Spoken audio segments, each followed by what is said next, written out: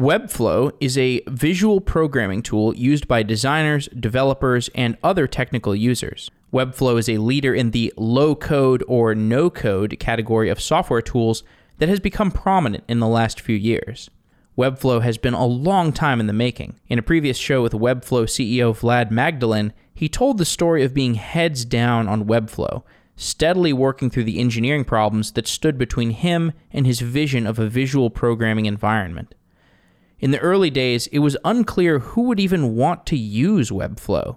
A critic of Webflow might have said that Webflow was too high level for developers, but too technical for designers. But in fact, Webflow caters to a large subset of both developers and designers who want the kind of low-code experience that Webflow provides. The product has also defined a new category of knowledge worker, the visual programmer. Bryant Chou is a co-founder of Webflow, and he was the CTO in the early days. He joins the show to discuss the engineering problems that the company has had to work through and his perspective on how Webflow fits into the software market going forward. We have partnered with SafeGraph for the SafeGraph Data Hackathon Challenge. We're giving away $4,000 in cash prizes, as well as SE Daily and SafeGraph swag. SafeGraph is a geospatial data company which curates a data set of more than 6 million points of interest, and SafeGraph provides a high volume of location data. You can use it to build apps and data science projects with that data. SafeGraph is a company that I'm watching closely. We've done many shows with SafeGraph on the platform and the philosophy behind SafeGraph. If you've been looking for a creative opportunity to explore large data sets with the potential to win $4,000 in cash prizes and practice your data science skills, this is a great opportunity. The hackathon is hosted on Find Collabs, and to enter, you can go to findcollabs.com and sign up. If you're planning your own hackathon, you can check out Find Collabs hackathons. Whether you're running an internal hackathon for your company or you're running an open hackathon so that users can try out your product, Find Collabs hackathons are a tool for people to build projects and collaborate with each other. And you can create your own hackathon by going to findcollabs.com.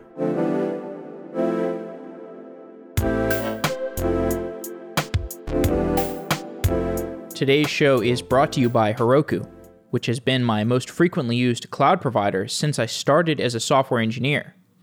Heroku allows me to build and deploy my apps quickly, without friction.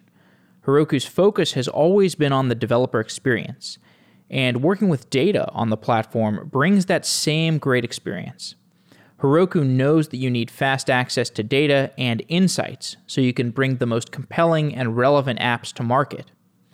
Heroku's fully managed Postgres, Redis, and Kafka data services help you get started faster and be more productive, whether you're working with Postgres or Apache Kafka or Redis.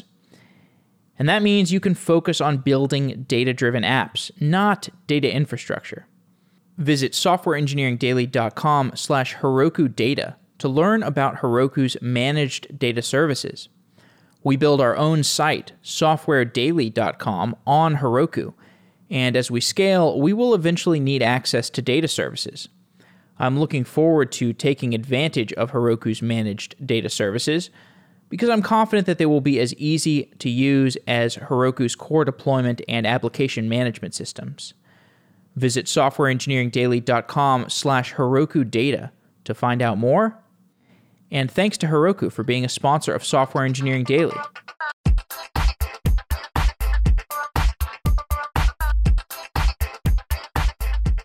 Bryant Chou, welcome to Software Engineering Daily. Thank you so much. Webflow took roughly 7 years to build to where it is today, something like that. And I love the Webflow story because it's a story of long-term thinking, persistence. What was the darkest moment in the journey to building Webflow? So there's definitely a lot of different instances in our journey that had the highs and lows, but I'd say the darkest would probably be late summer 2013. We just walked on stage at demo day at Y Combinator, and it was about like for the next week or so, Vlad, myself, and Sergey, we circled our office probably 15 times with like moments of like existential thoughts, because we went into YC like with this crazy high, but then soon, after demo day, we were faced with the reality of raising money. And let's just say we weren't a very hot company coming out of Y Combinator. And, there were a variety of reasons. I think at that point, there was just such a widespread love for dev tools. Like Heroku was just bought for 100 million. There were things like Parse. I don't know if you remember that, that back end. So there were like all these things, like AWS was getting massive. So there were all these things that were focused on the developer, right? And what we kind of felt when we were trying to raise money was that, wow, there's actually not a lot of interest in this technical designer, not so much a hardcore coder like persona that Webflow was perfect for. So maybe it was our pitch, maybe it was the way we were talking about it, maybe it was the way we weren't talking about the future, but it was getting to a point where we were really struggling to raise money. I think we only raised 300,000. It was iffy, like we didn't know if that would be enough to carry forward the company. So these long walks around the office were, kind of like, hey, should we maybe heed some of the advice and say that we should go build like a Wix competitor? Should we, abandon like completely and go back and get our jobs? So those were some pretty dark days because there was just so much uncertainty.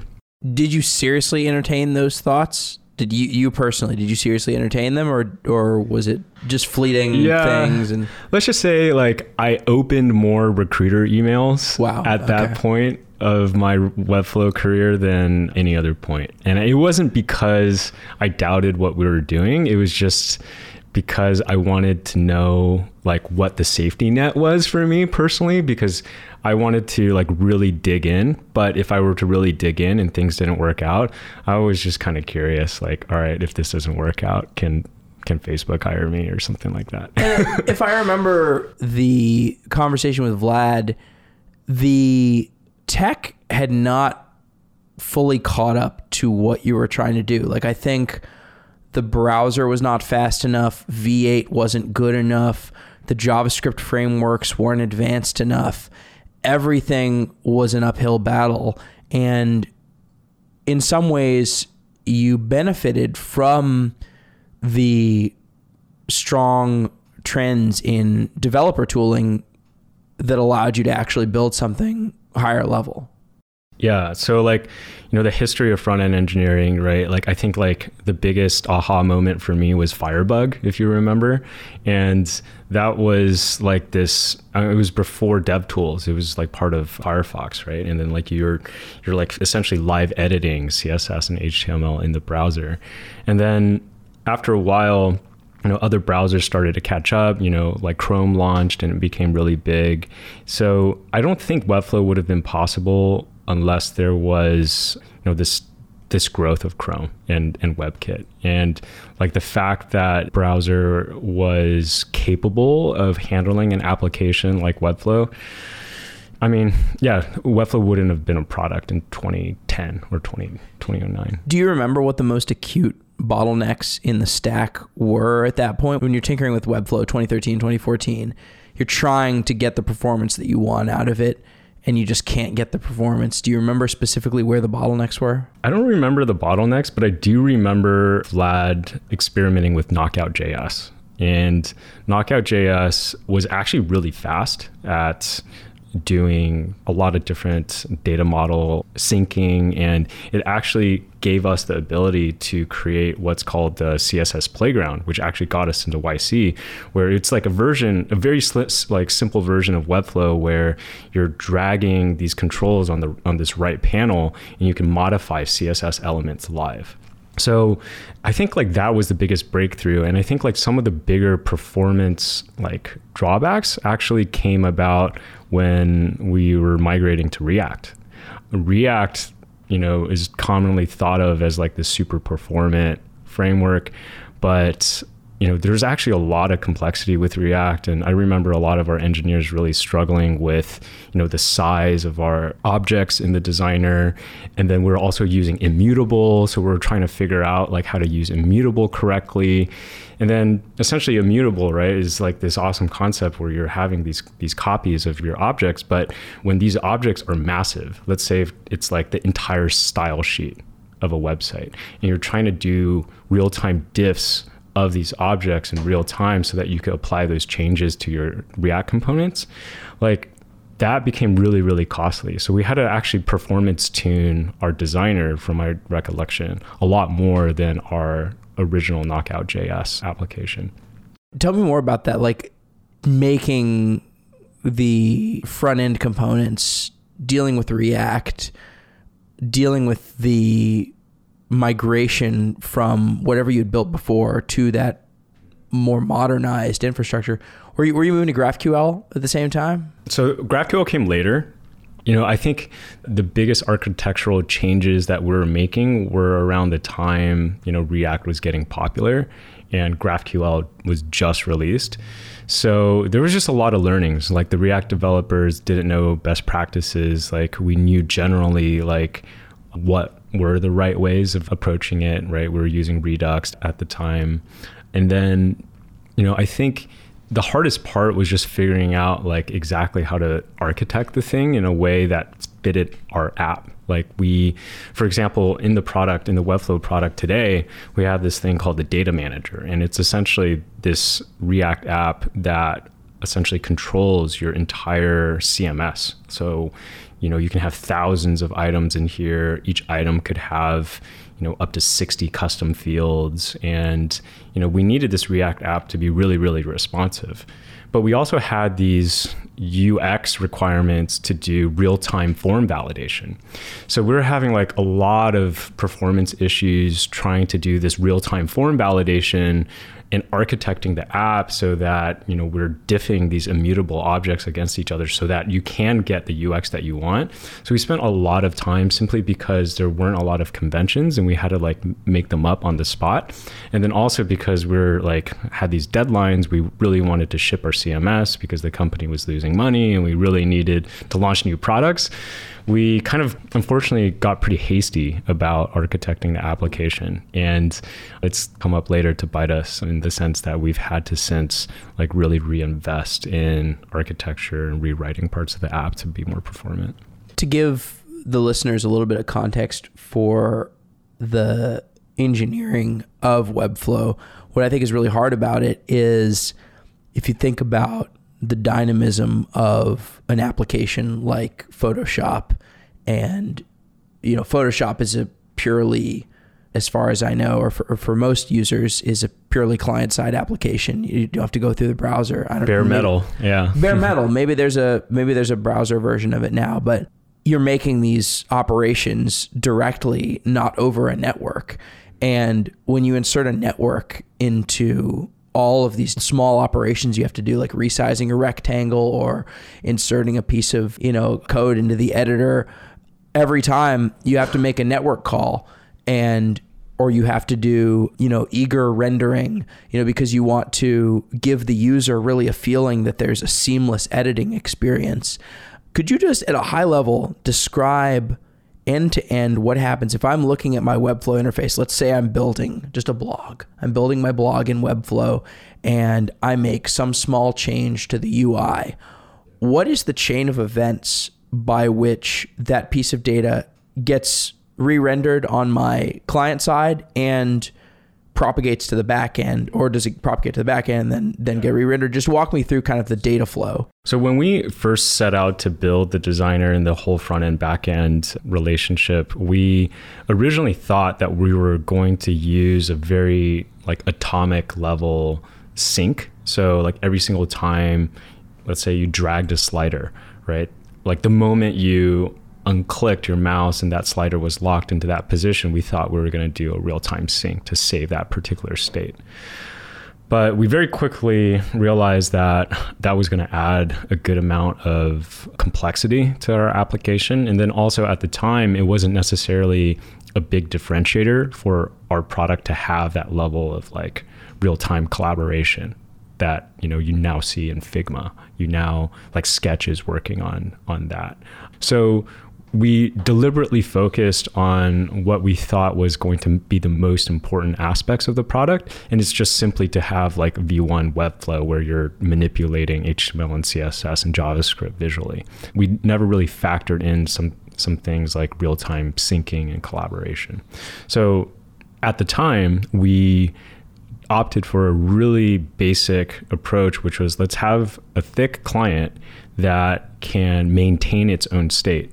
And at a particular interval of non-activity or at regular sort of time periods, I think it was like 5 seconds of inactivity.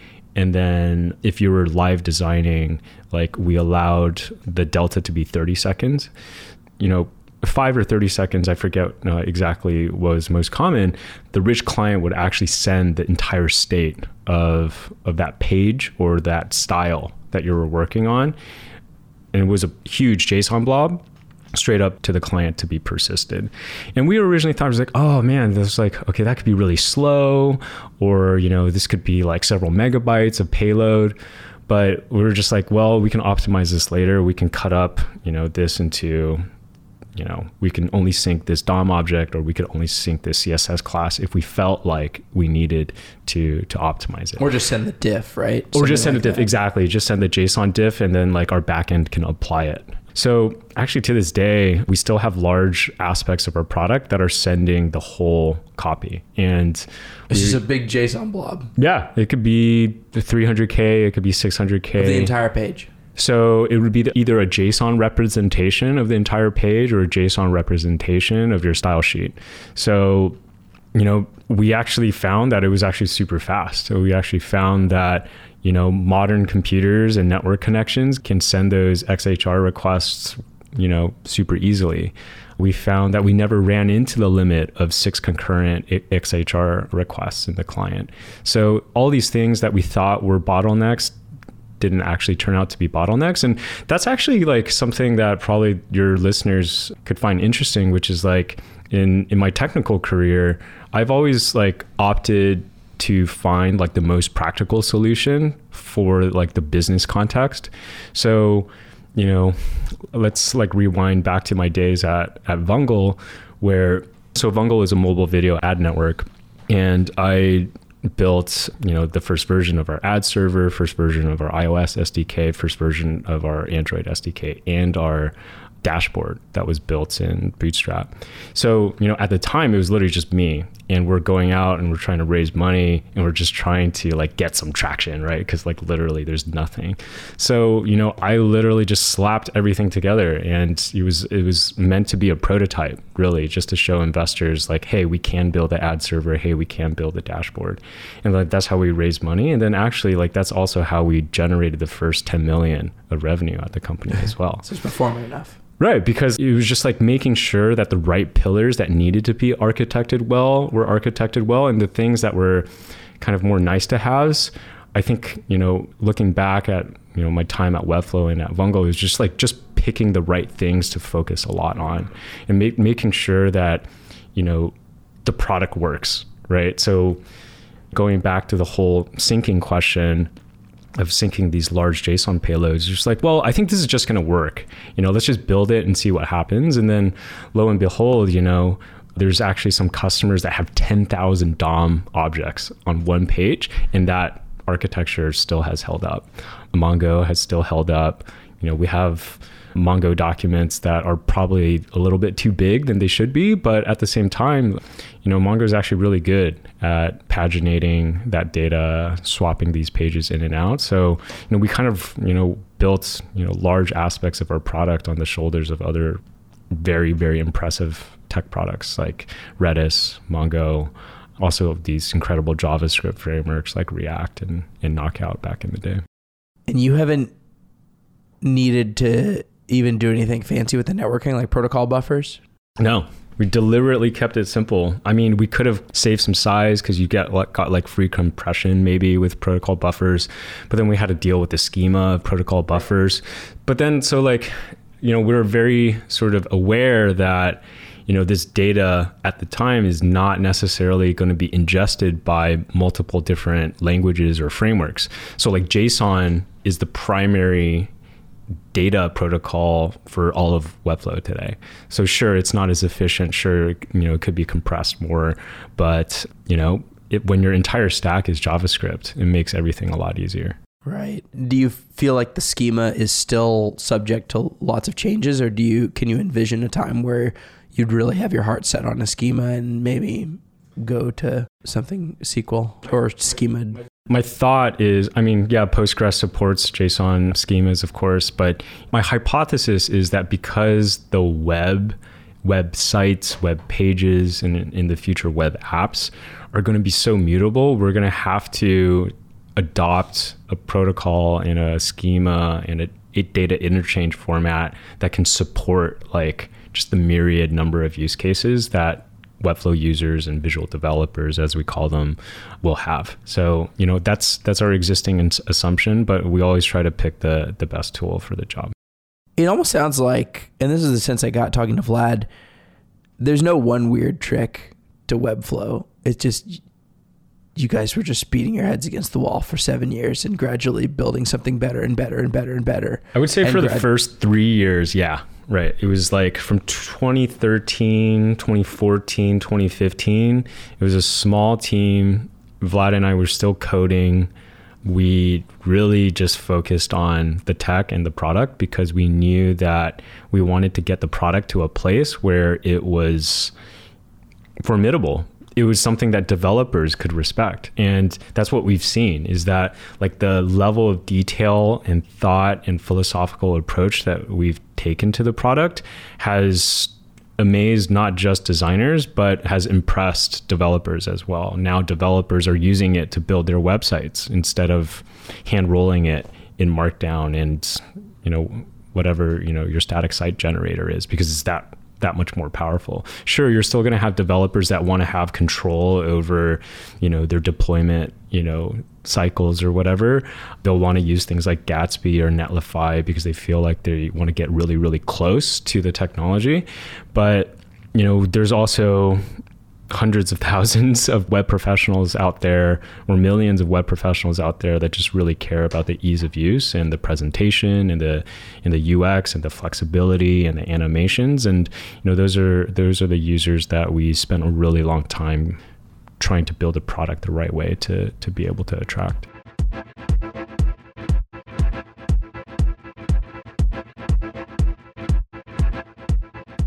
Over the last few months, I've started hearing about Retool. Every business needs internal tools, but if we're being honest, I don't know of many engineers who really enjoy building internal tools. It can be hard to get engineering resources to build back-office applications, and it's definitely hard to get engineers excited about maintaining those back-office applications. Companies like DoorDash and Brex and Amazon use Retool to build custom internal tools faster.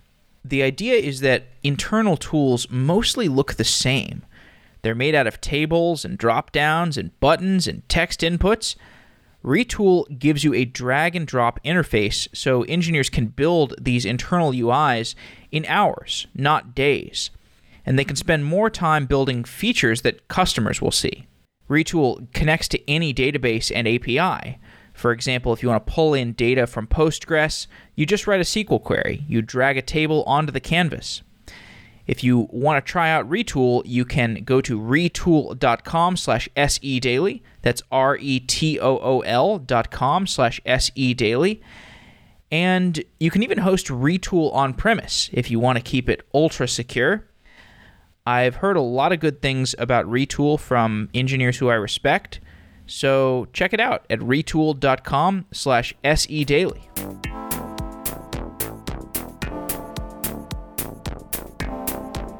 Let's talk about the user base a little bit more, because you are now head of growth marketing, right? You're like a CMO. You went from CTO to CMO.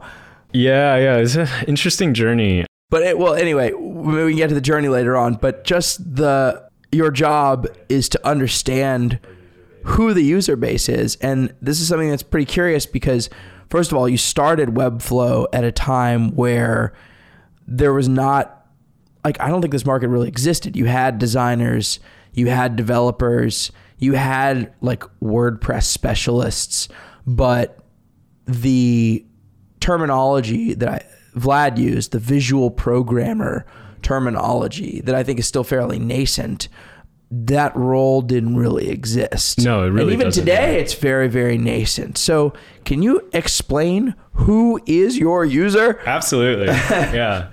So this is a great question, and actually one that's pretty nuanced, and actually one that we've only very recently come up with a good answer for. And this is like the first time we're probably talking about it publicly, and some people in the company probably don't even know how we're breaking down our customer personas and the roles that they fill in Webflow. So the listeners here have a pretty good Software Engineering Daily exclusive. Yeah, that's right. All right. All right, so let's break it down. So in the very, very beginning, we actually had an advisor. His name is Eric Bond, and he's a close friend of ours, and he's a fantastic friend and a brilliant mind, and he's one of our first investors. He came in and did a workshop with the 3 founders, and he was like, all right, you guys built a V1 of the product, you guys have users, you guys have some traction. It's going to be really important for you guys to come up with your target persona. And so we sat down at a conference table, just looked just like this, and we spent 3 hours talking about like who our target persona was. And this is like late 2013, early 2014. And essentially we discussed this persona, and we gave this persona a name, and that persona's name was Brad. And Brad is a freelance web developer. He knows how to design. He builds websites for clients. He makes $35,000 to $45,000 a year. He lives in Des Moines, Iowa. And like he literally wrote all of this down, and then he went to Kinko's. Does Kinko's even exist, by the way? I don't even know. I think it still exists. Is it FedEx Kinko's or something like that? I think you're right. Yeah. Okay. I think, yeah. Went to Kinko's, and he printed out an 11 by 14 poster, framed it, and put it in our tiny office. And he was like, I want you guys to look at this every single day. And I want you guys to ask the question, what are you guys doing for Brad today? So that was our persona for probably the next 3 years. I know Brad, by the way. Like, I know this person you're describing. Definitely met him. Hopefully, and not he's only does he Webflow. live in Des Moines, he lives in Serbia. He lives in Thailand. He's a digital nomad, but he also is a married parent of 3 beautiful young kids. Amazing. I hope Webflow caught his attention, and he's a happy... There are many flavors of Brad, and he existed back then, and he exists at a multiple of the population today. So I'm glad you figured out that prototype. So continue. So Brad was super influential, and this is actually an exercise that I run with several startups that I have invested in or advised, which is like, most people have built the product and they really understand the ins and out of their product. But I think for true technical founders to really excel in this day and age, what they also really need to understand is who they're building it for and why. So there's so many different frameworks out there that I could get into, such as like jobs to be done, and other types of research techniques to be able to determine who your persona is. Anyways, I digress.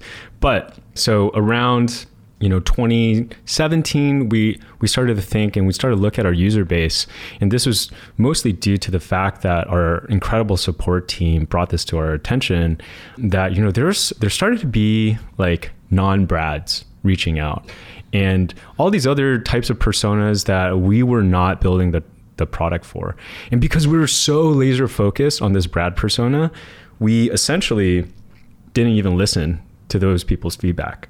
And now, fast forward to 2019, well, last year, we started to do a really deep segmentation survey. And we looked at all of our users. We looked up their titles. We cross-referenced them on LinkedIn. We looked up the size of the companies. And what actually comprises Webflow's user base today is actually that Brad is actually a minority user. So Brad probably represents 37% of our user base today. And the rest is filled up by small business owners, founders, startup founders. They could be non-technical, they could be technical, large companies. So, companies like GetAround, TrueCar, IDEO, and then the personas within those companies are like in-house marketers, in-house designers. So now essentially we've broken down our core profiles, as we're calling them now, into 5 different profiles. We've got this Brad, who's a freelance web designer, and he's building websites or digital services for the small business owner. And on this other side of this spectrum, we've got these journey of a founder that aspires to be a large company. And we're making a distinction from this founder, from the small business owner, because this founder actually has higher expectations for their website and what it can do for them. Whereas a small business owner, they actually just care about having a web presence, right? When they fill out their Google Maps location, they want to be able to type in on the website field something that's not a Facebook page so that they look, somewhat legit. But these founders, they actually have a lot of expectations for what their website will do. And those expectations are, it's going to be their primary marketing channel, first and foremost, because they're not a brick and mortar business. And then they expect their website to generate leads for them as well. That means that the kind of customizability of their website, the level of professionalism of their website, the speed and responsiveness of the website, these are things that these founders really, really care about. And guess what? These large companies really care about them too. So now we've got 5. We wish there were less, but we built Webflow as a general technology product, and we feel like it's valuable for so many different people. So even though it's probably a lot for people to remember internally, we actually think it's really important that we really, really identify who the most important personas are in our product. Do you know the percentage breakdowns of those personas? Yeah, so it's probably 45% founders, and these people that we call high expectation customers, and they have this expectation that their website is going to do something more than just a presence for them.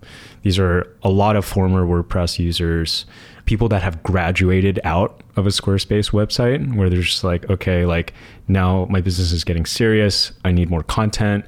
I need more customizability. I need to add e-commerce to it. That's a really, really big thing. And that's when they find Webflow. That's when they hear about Webflow, and that's how they get into our funnel. That 45%, is this the kind of person that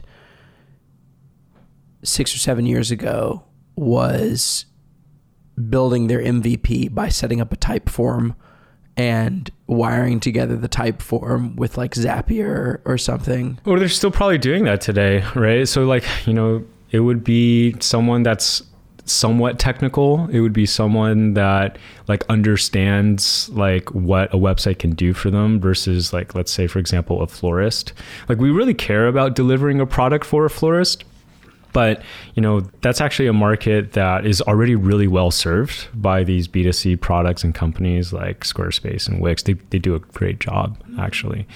And what we find is that, once those small business owners, their business grows, or we have, larger companies that are looking to migrate off of, a WordPress installation. That's where we find really sticky users. That's where we find really happy and engaged users, because Webflow can offer the level of customizability, scale, security, support that they're looking for. Let's get back to the engineering side of things. We've talked a little bit about the data flow between the front end and the back end. Tell me about your database infrastructure and your server infrastructure. Yeah, totally. It's pretty simple. So I'll start with a fun fact. Webflow has never gone down for scheduled maintenance, ever, in 6.5 years of production. And the reason is because we've never needed to change the schema in our Mongo collections. We've either just added new collections, or we've run migrations to clean some stuff up or to move some data from one place to another, but those could always be live. And I think, there's this conception of NoSQL and MongoDB that is valid. right? The fact that it's not fully ACID compliant, the fact that until recently it didn't support transactions. Those were all drawbacks that we understood, but we just knew that our particular data model was a really good fit for MongoDB. That doesn't mean that we don't have transactions. We actually have to be a bit careful in the sense that we have to write a lot of the things that give you transaction outcomes into the application code. So we have a lot of more complex than needed probably code to mimic what a database transaction could give you.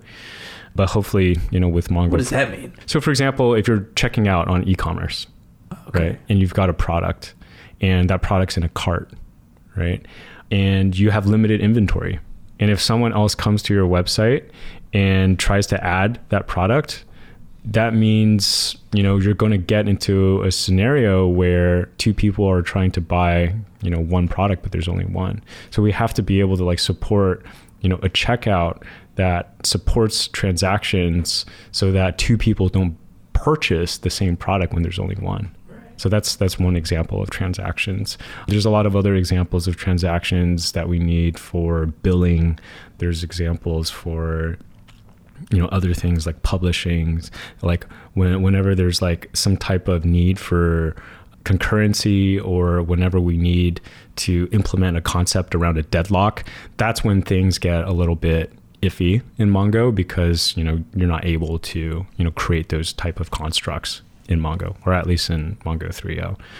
So that's the database. We use Redis for a lot of temporary storage type of things. We actually don't do a lot of caching of our data model because, as we talked about, there's really large, JSON blobs that we're throwing back and forth. And you're not putting those in Redis at all? No, that never touches Redis. So, we do the things that you should put into Redis. So things that can expire, stuff such as forgot password tokens, okay, right?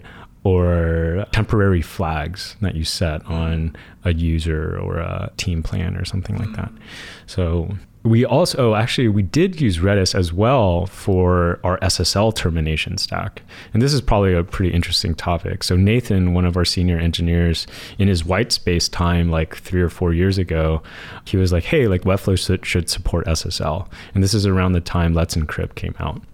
So I think over a weekend or something, he put together this whole SSL provisioning, SSL storage, a certification storage, and integrated it into our web server. And we're using a version of Nginx called OpenResty. And it's built by the people over at Cloudflare. Cloudflare uses it to power, I don't know exactly, but probably a lot of their stuff. And LinkedIn uses it too. Yeah. So it's a fantastic product. For those that don't know, it's essentially a Lua scripting layer that has been built into Nginx. And, Nginx is known to be probably one of the best, web servers out there. I don't even know what I would pick in the future aside from Nginx if I were to build a new product. Envoy? Is that the Go one? What's Envoy is widely used as a proxy, but I think it can be used as a web server. I'm not entirely sure about that, but yeah, there's a lot out there. I know Go's got some that really rival Nginx in terms of the performance, but I think we've been really, really happy with OpenResty, the level of customizability, the way you can hook into the entire HTTP request lifecycle. That's how we were able to build SSL termination layer that supports, I think, 150,000 unique certificates right now, which is pretty awesome. So that part of the stack, we're using OpenResty, we're using DynamoDB, and then we're using global replication of DynamoDB tables to distribute all the SSL certs that we provision, store, and serve on behalf of our customers. So we actually have one master DynamoDB table that stores all of the certificates, and then there's actually a Lambda job to actually replicate that certificate across multiple regions around the world.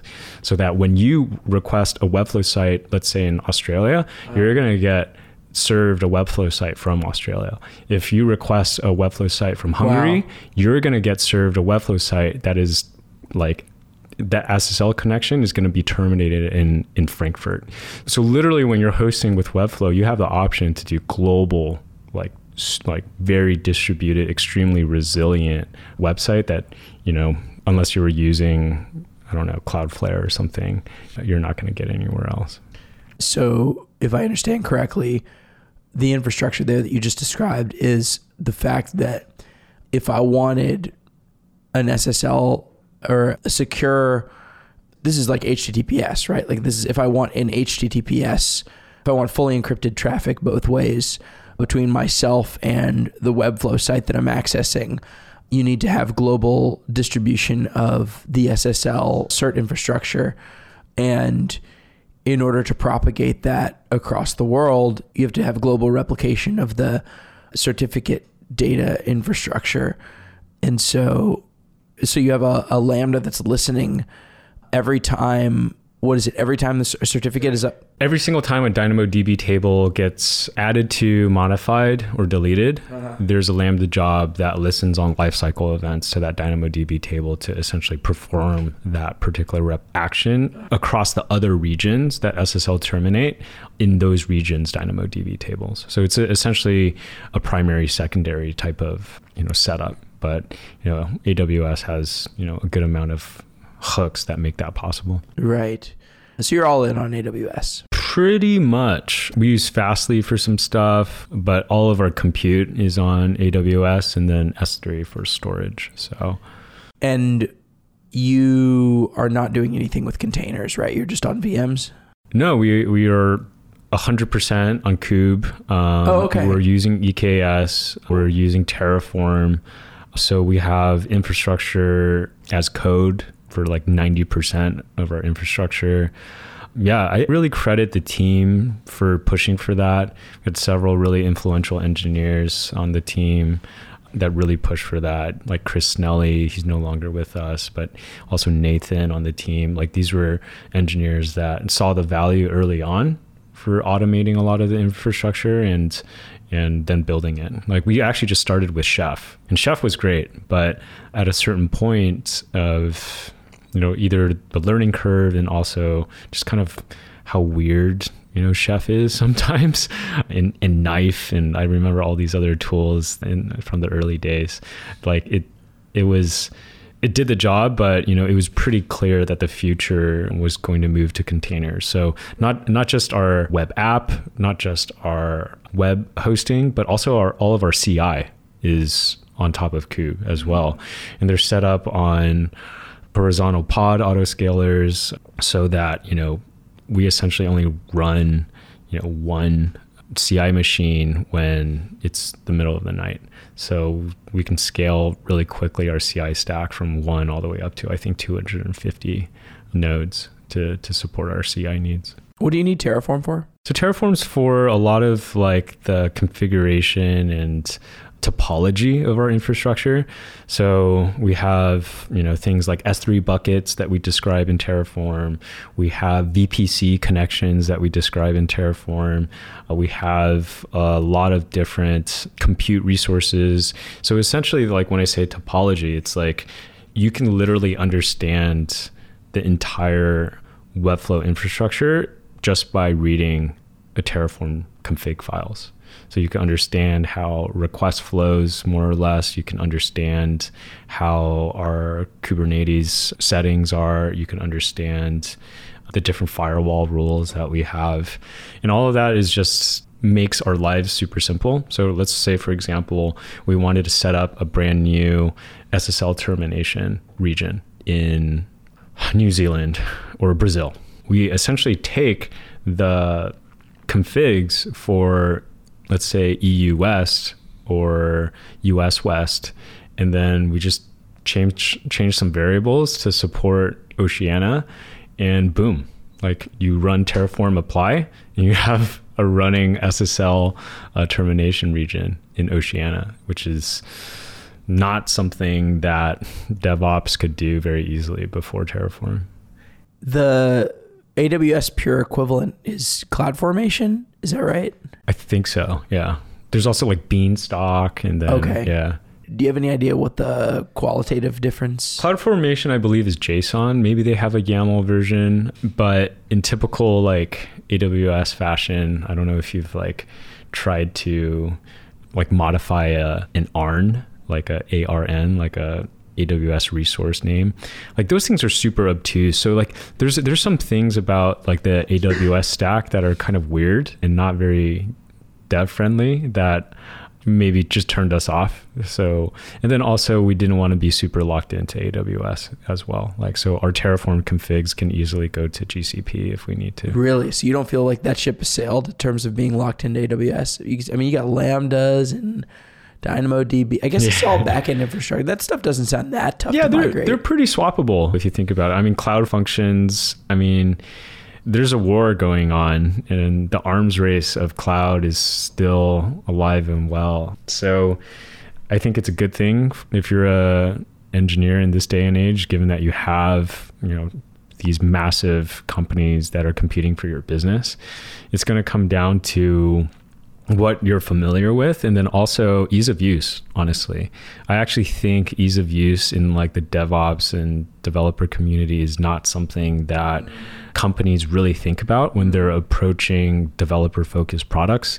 I think a lot of cloud products or dev products out there think that because like their user base is technical and that they're engineers, that they won't necessarily value ease of use. And ease of use could come in so many different ways, right? It could be like a really nicely buttoned up CLI package. It could be docs. It could be, just like simple things like what you name your variables, or like how, like whether you choose YAML versus JSON. So like some things like that, I think, are quite subjective, and I also understand it's really hard, right? Because AWS has to pander to enterprise accounts with a specific profile of an engineer, probably not the engineers that are listening on this like podcast that might be more startup-y or, scrappy or modern.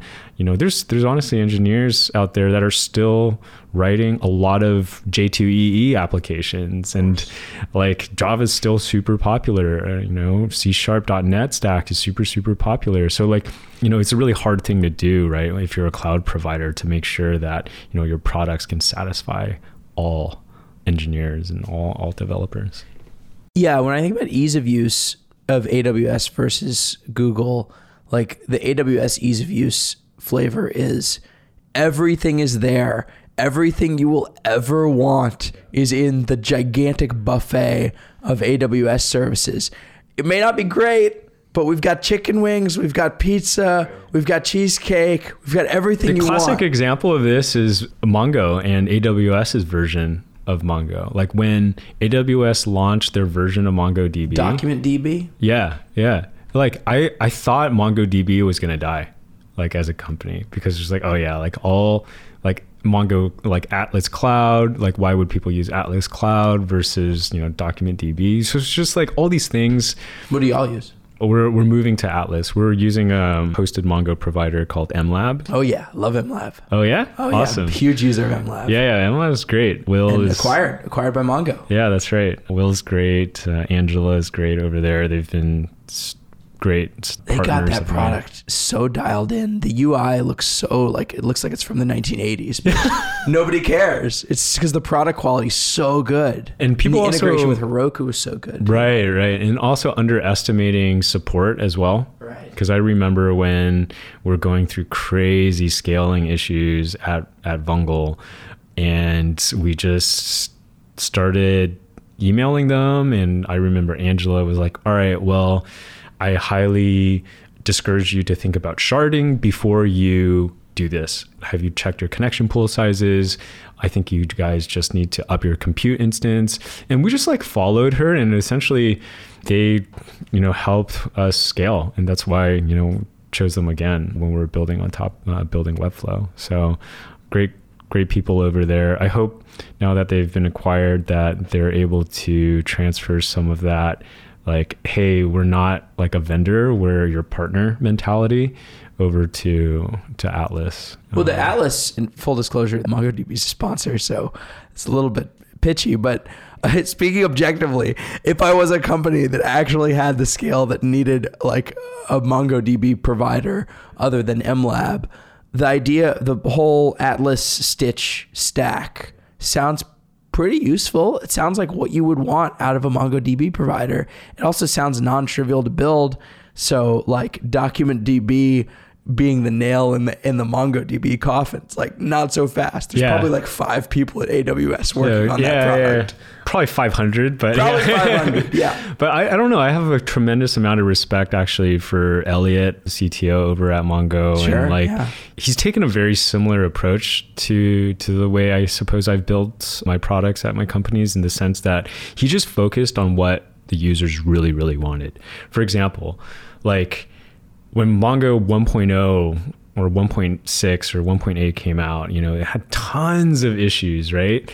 But, Mongo as a concept, as a NoSQL provider, it just did one thing really, really well, which is like the developer experience. And then also piggybacking on the rise of Node.js and like how seamless it was to have like a backend Node framework work so easily with your database provider. That's what I mean by ease of use and developer experience. That's when when I look into, I don't know, my really dirty crystal ball into 2020, like I really hope there's companies out there that are really thinking long and hard about the developer experience, as we are about the visual developer experience. And they're thinking through like, okay, like this is the way things work today, but this is how it could work tomorrow. So there's like things out there like darklaying. I don't know if you've heard of, right? Oh, we did a show on that. Yeah. So like, there's really exciting things out there. I think it's going to be tough because if I was darklaying, like they're on such an extreme side of the spectrum where they're trying to do everything. I think there's going to be a level of organ rejection that they might run into, where like from an adoption standpoint, it's like you're trying to convince a developer to change everything. And that's going to be really hard, right? So I really admire the mission that they're on. I think Paul is an incredible technical mind, and I think he'll figure it out, but I'm rooting for them. But I just think from like a go-to-market or go-to-customer standpoint, I don't know. There's some more thought there.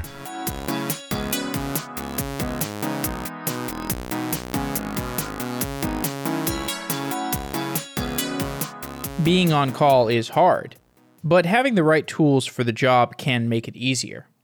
When you wake up in the middle of the night to troubleshoot the database, you should be able to have the database monitoring information right in front of you. When you're out to dinner and your phone buzzes because your entire application is down, you should be able to easily find out who pushed code most recently so that you can contact them and find out how to troubleshoot the issue. VictorOps is a collaborative incident response tool. VictorOps brings your monitoring data and your collaboration tools into one place so that you can fix issues more quickly and reduce the pain of on-call. Go to victorops.com/sedaily and get a free t-shirt when you try out VictorOps. And it's not just any t-shirt, it's an on-call shirt. When you're on call, your tools should make the experience as good as possible. And these tools include a comfortable t-shirt. If you visit victorops.com/sedaily and try out VictorOps, you can get that comfortable t-shirt. VictorOps integrates with all of your services: Slack, Splunk, CloudWatch, Datadog, New Relic, and over time, VictorOps improves and delivers more value to you through machine learning. If you want to hear about how VictorOps works, you can listen to our episode with Chris Riley. VictorOps is a collaborative incident response tool, and you can learn more about it as well as get a free t-shirt when you check it out at victorops.com/sedaily. Thanks for listening, and thanks to VictorOps for being a sponsor.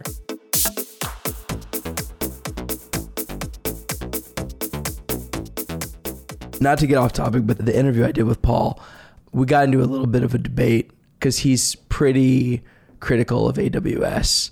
Like he's got a lot of bones to pick with AWS. He's very much in favor of the license changes, and whereas I'm just kind of like, look, AWS, they have shipped like a cheap version of Mongo, a cheap version of Elasticsearch, a cheap version of Redis. I'm sure it's good enough in many cases, and it's getting better all the time, but if you are one of these providers, Redis, Kafka, Elastic, whatever, you should be able to build a defensible business aside from, you shouldn't have to do licensing changes. Now, that's my armchair quarterback opinion. I don't see the numbers in the business and in these different businesses. And certainly these open source providers have all said that AWS really is eating away at their business just because of the defaults. Like if you're already all in on AWS and you can go with Elasticache, why on earth would you go with Redis Labs? Why would you go out to Redis Labs? Well, the answer is like, in many cases, you need more support, you need more granular, whatever, this and that. So I don't know. Like, I'm not making these actual decisions, so I'm not in charge of like vetting one versus the other. But in any case, from my pontification chair, I got into a debate with Paul because he was more taking the ideological other side of it, of basically, look, these companies, they are built on open source projects that they led, they built all the value in, and Amazon just spun up some half-baked service and started capturing lots of value. That's not quote unquote fair. I think there's an interesting way of looking at it, which is just to look at the Amazon retail side of the business. And there's a reason why it's called the everything store. AWS is essentially the everything store of cloud. So, I think for open source projects, for independent companies out there that are offering competing services to what AWS has or is going to have, take a look at, all the other companies that have succeeded in retail, despite the fact that Amazon has dominated e-commerce. Oh, yeah. Right? So Dollar Shave Club, Casper. That's right. Right. So it's like, some of the things you just mentioned, like customer experience, customer support, like enhanced, better versions of the product, like more well thought out. Sure, those are things Amazon could copy, but they've managed to build a brand that is defensible in the age of Amazon that I think a lot of the technical companies and software companies out there can really, really think about. And I actually think that's a marketing problem, actually. That's a go-to-market problem. So like for these companies like Mongo and Elastic, how are you not going to just differentiate on your product level, but how are you going to differentiate on your brand? How are you going to differentiate on your customer experience, which includes your sales and support teams? That's how I would think about operating those businesses, which is like, hey, this is not just a technical war, because at the end of the day, you're selling to humans and they have the engineer or developer title, but you're still selling to a human. And just in the same way that like the everything store sells, their own brands of diapers, diapers.com is still massive, right? Or like something like that, right? If you put yourself in the shoes of those companies, the Kafka company, Confluent, Redis Labs, whatever. So I agree with you, but do you also say, well, why not change our license also? Like, why not add another layer of moat? Do you think the licensing is a viable strategy? I tend to think that legal avenues to create business distinction can only survive for so long, because let's say, for example, you have, the next, like in 2020, I think the largest cloud provider will be based in Asia, right? So in that world where the Tencents are building a cloud provider. Yeah. Good luck with your license changes. Yeah. Yeah. GG, right? I would encourage, I would operate those businesses from like a very first principles approach of, hey, like this is just what we have to do fundamentally. Sure, we can think about legal structures and licensing to protect us, but fundamentally, what we should be really thinking about is how do we attract the right talent so that we could build a world-class product that we can't necessarily give away in those open source channels. So, there's a lot of examples of this, right? Red Hat's done a good job of it. And there's a lot of different companies out there that have built defensible businesses despite the fact that, they're open source. Beautiful answer. Definitely agree with you. Getting back to the high level, your market, put back on your CMO hat, I suppose. You had this no code conference recently, and I'm sure that was an in-person manifestation of all these different personas that you've seen. Based off of the no code conference and just all the work that you've been doing as CMO, do you have a perspective for how this no code, low code space is going to change over the next 5 years? I know that's a very broad question, and I'm sure you get that question a lot, and it's really boring in some ways, but since you're so close to it, I would just love to hear if you've got anything counterintuitive, hopefully.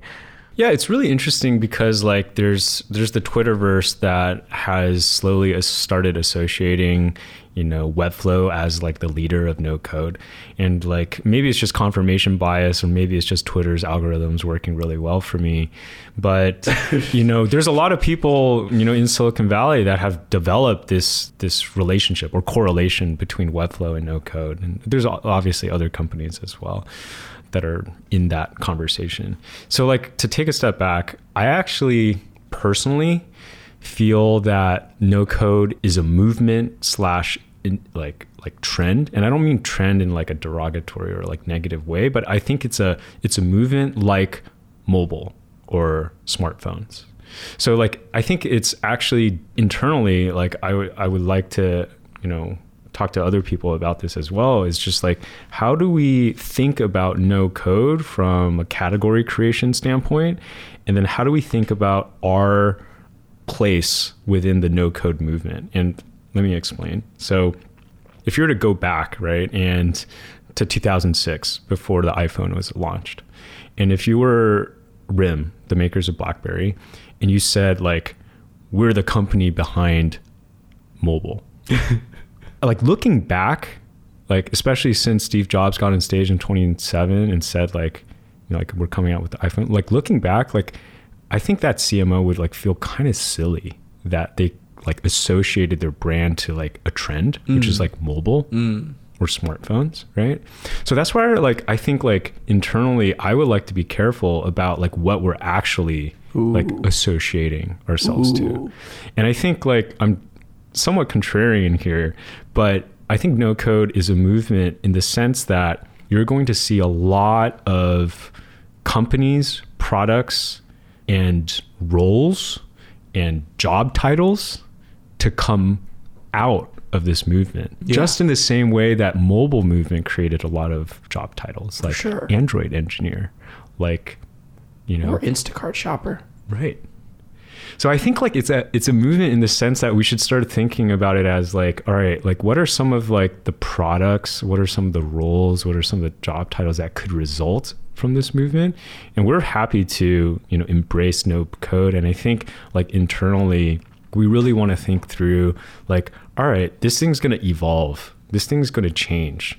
No code only became really a thing in 2019, right? So let's see how this conversation starts to take shape in 2020, and we would love to help it take shape. That's why we put on the no code conference, so that we can create these, like we can like actually invent the substrate of communication around what no code is going to be.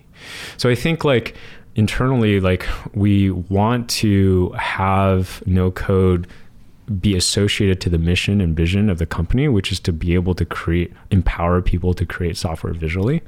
And that there's going to be like variants, and there's going to be like specific pockets of this no code conversation that we really, really care about. So those things are, hey, like Vlad talked about visual developers. We use the term visual developers internally. All right, there's going to be this new role of a visual developer in the no code age. Let's make Webflow the best possible product or go-to solution for this new role that we feel like is going to be prominent in the next decade. Like we feel, or I feel at least, that there's going to be a blend of a technical person that is using no code tools like Webflow, like Airtable, like Zapier, like Retool, etc., to be able to create the same kinds of web apps, the same kinds of websites, the same kinds of software experiences that traditional developers, or I hate to use the word traditional, but like hand coding developers would only be able to create in the last decade. So, I think about this as a very similar, but probably a bigger step function to what Heroku did or to what Rails did. Right. So it's just like you're starting to think about things in abstraction layers. Right. Yeah. So it was like Rails like really made web frameworks super easy, turnkey. And then Heroku even made that even easier. But then now you're starting to think about entering this next decade. What's like the better iteration or like the evolution of Heroku. And in our opinion, it's something like Webflow, where you're going in and you need to understand the technical concepts of box model, CSS classes, cascading, the concepts of responsive web design, the concepts of this data modeling. For example, like you can build a data model from scratch in the CMS. And then those are like abstractions that people are going to use in the no-code age. It does make complete sense. Really well said, actually. What's impossible to build with Webflow today that you would like to make possible eventually? Well, some of the things that we're really interested in, because this is just like a product philosophy that we adopted from the early days, is, the first 4 years of Webflow's product history was we really wanted to empower Sergi, our non-coding design co-founder, to be able to build just like dope website. And with interactions, with Flexbox, with Grid, like now someone like Sergi, who's not a traditional developer, he's purely a designer. So like your Brad adjunct. Yeah, right. Like he's in this visual developer role, and Brad is playing the role of a visual developer now. Like he's able to build like bespoke professional websites that, back like even, the top front-end engineers would take a long time to be able to build. So using that particular product philosophy of picking like a persona, and in the early days that was the non-coding designer like Sergi, like ideally for me, like I want to be able to see Webflow's product evolve to a point where I can use it to build a web app, a web dashboard, and actually even think about back-end logic as well, so that I can build, on top of a framework that Webflow provides me, so that I can get the same level of scalability as well as customizability without writing as much code. Mobile apps? No code. Mobile apps, yeah, for sure. I think like mobile apps, are using a lot of the same layout technologies that the web has started to adopt, like not like auto layout, but essentially like relative positioning and things like that. And like there's things like Flexbox that make it really easy for us to start thinking about mobile app layouts. So we're talking a lot about that, and we also want to make sure we're making sound business decisions as well. And mobile apps, is a small fraction actually of websites. And like the impact that we could have by focusing on websites and web apps in the near future is going to be much larger. Totally. What would you be building if you were not building Webflow today, you specifically? Given the fact that I spend pretty much every waking moment thinking about Webflow, that will be a tough one to answer. But things that excite me, let's just maybe reframe that a little bit. It's going to be a non-answer. But from a tech product standpoint, I think I get really excited by how quickly the data processing space has changed. So like I'm talking about Spark, I'm talking about, like the modern variants of Hadoop. And I now run our data teams as well. And I'm just looking at, technologies like Snowflake, which is a data warehouse, looking at Stitch, which is like a ETL like tool that's amazing. And I'm just trying to think through like what that could look like in the future, where you can not employ a data engineer, right, not necessarily have like super strong data science background, but you can use like tooling to be able to A, organize your data sets, and then B, able to derive business insights from data.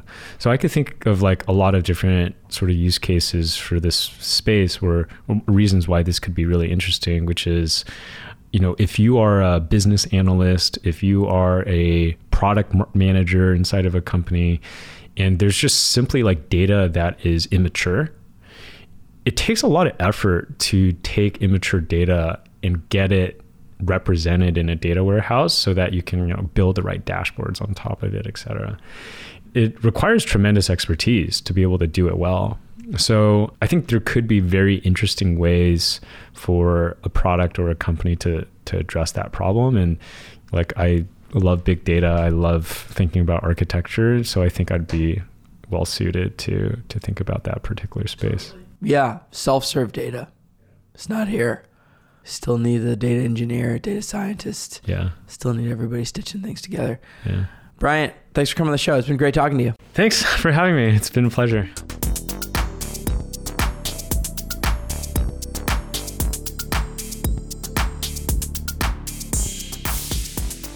When I'm building a new product, G2I is the company that I call on to help me find a developer who can build the first version of my product. G2I is a hiring platform run by engineers that matches you with React, React Native, GraphQL, and mobile engineers who you can trust.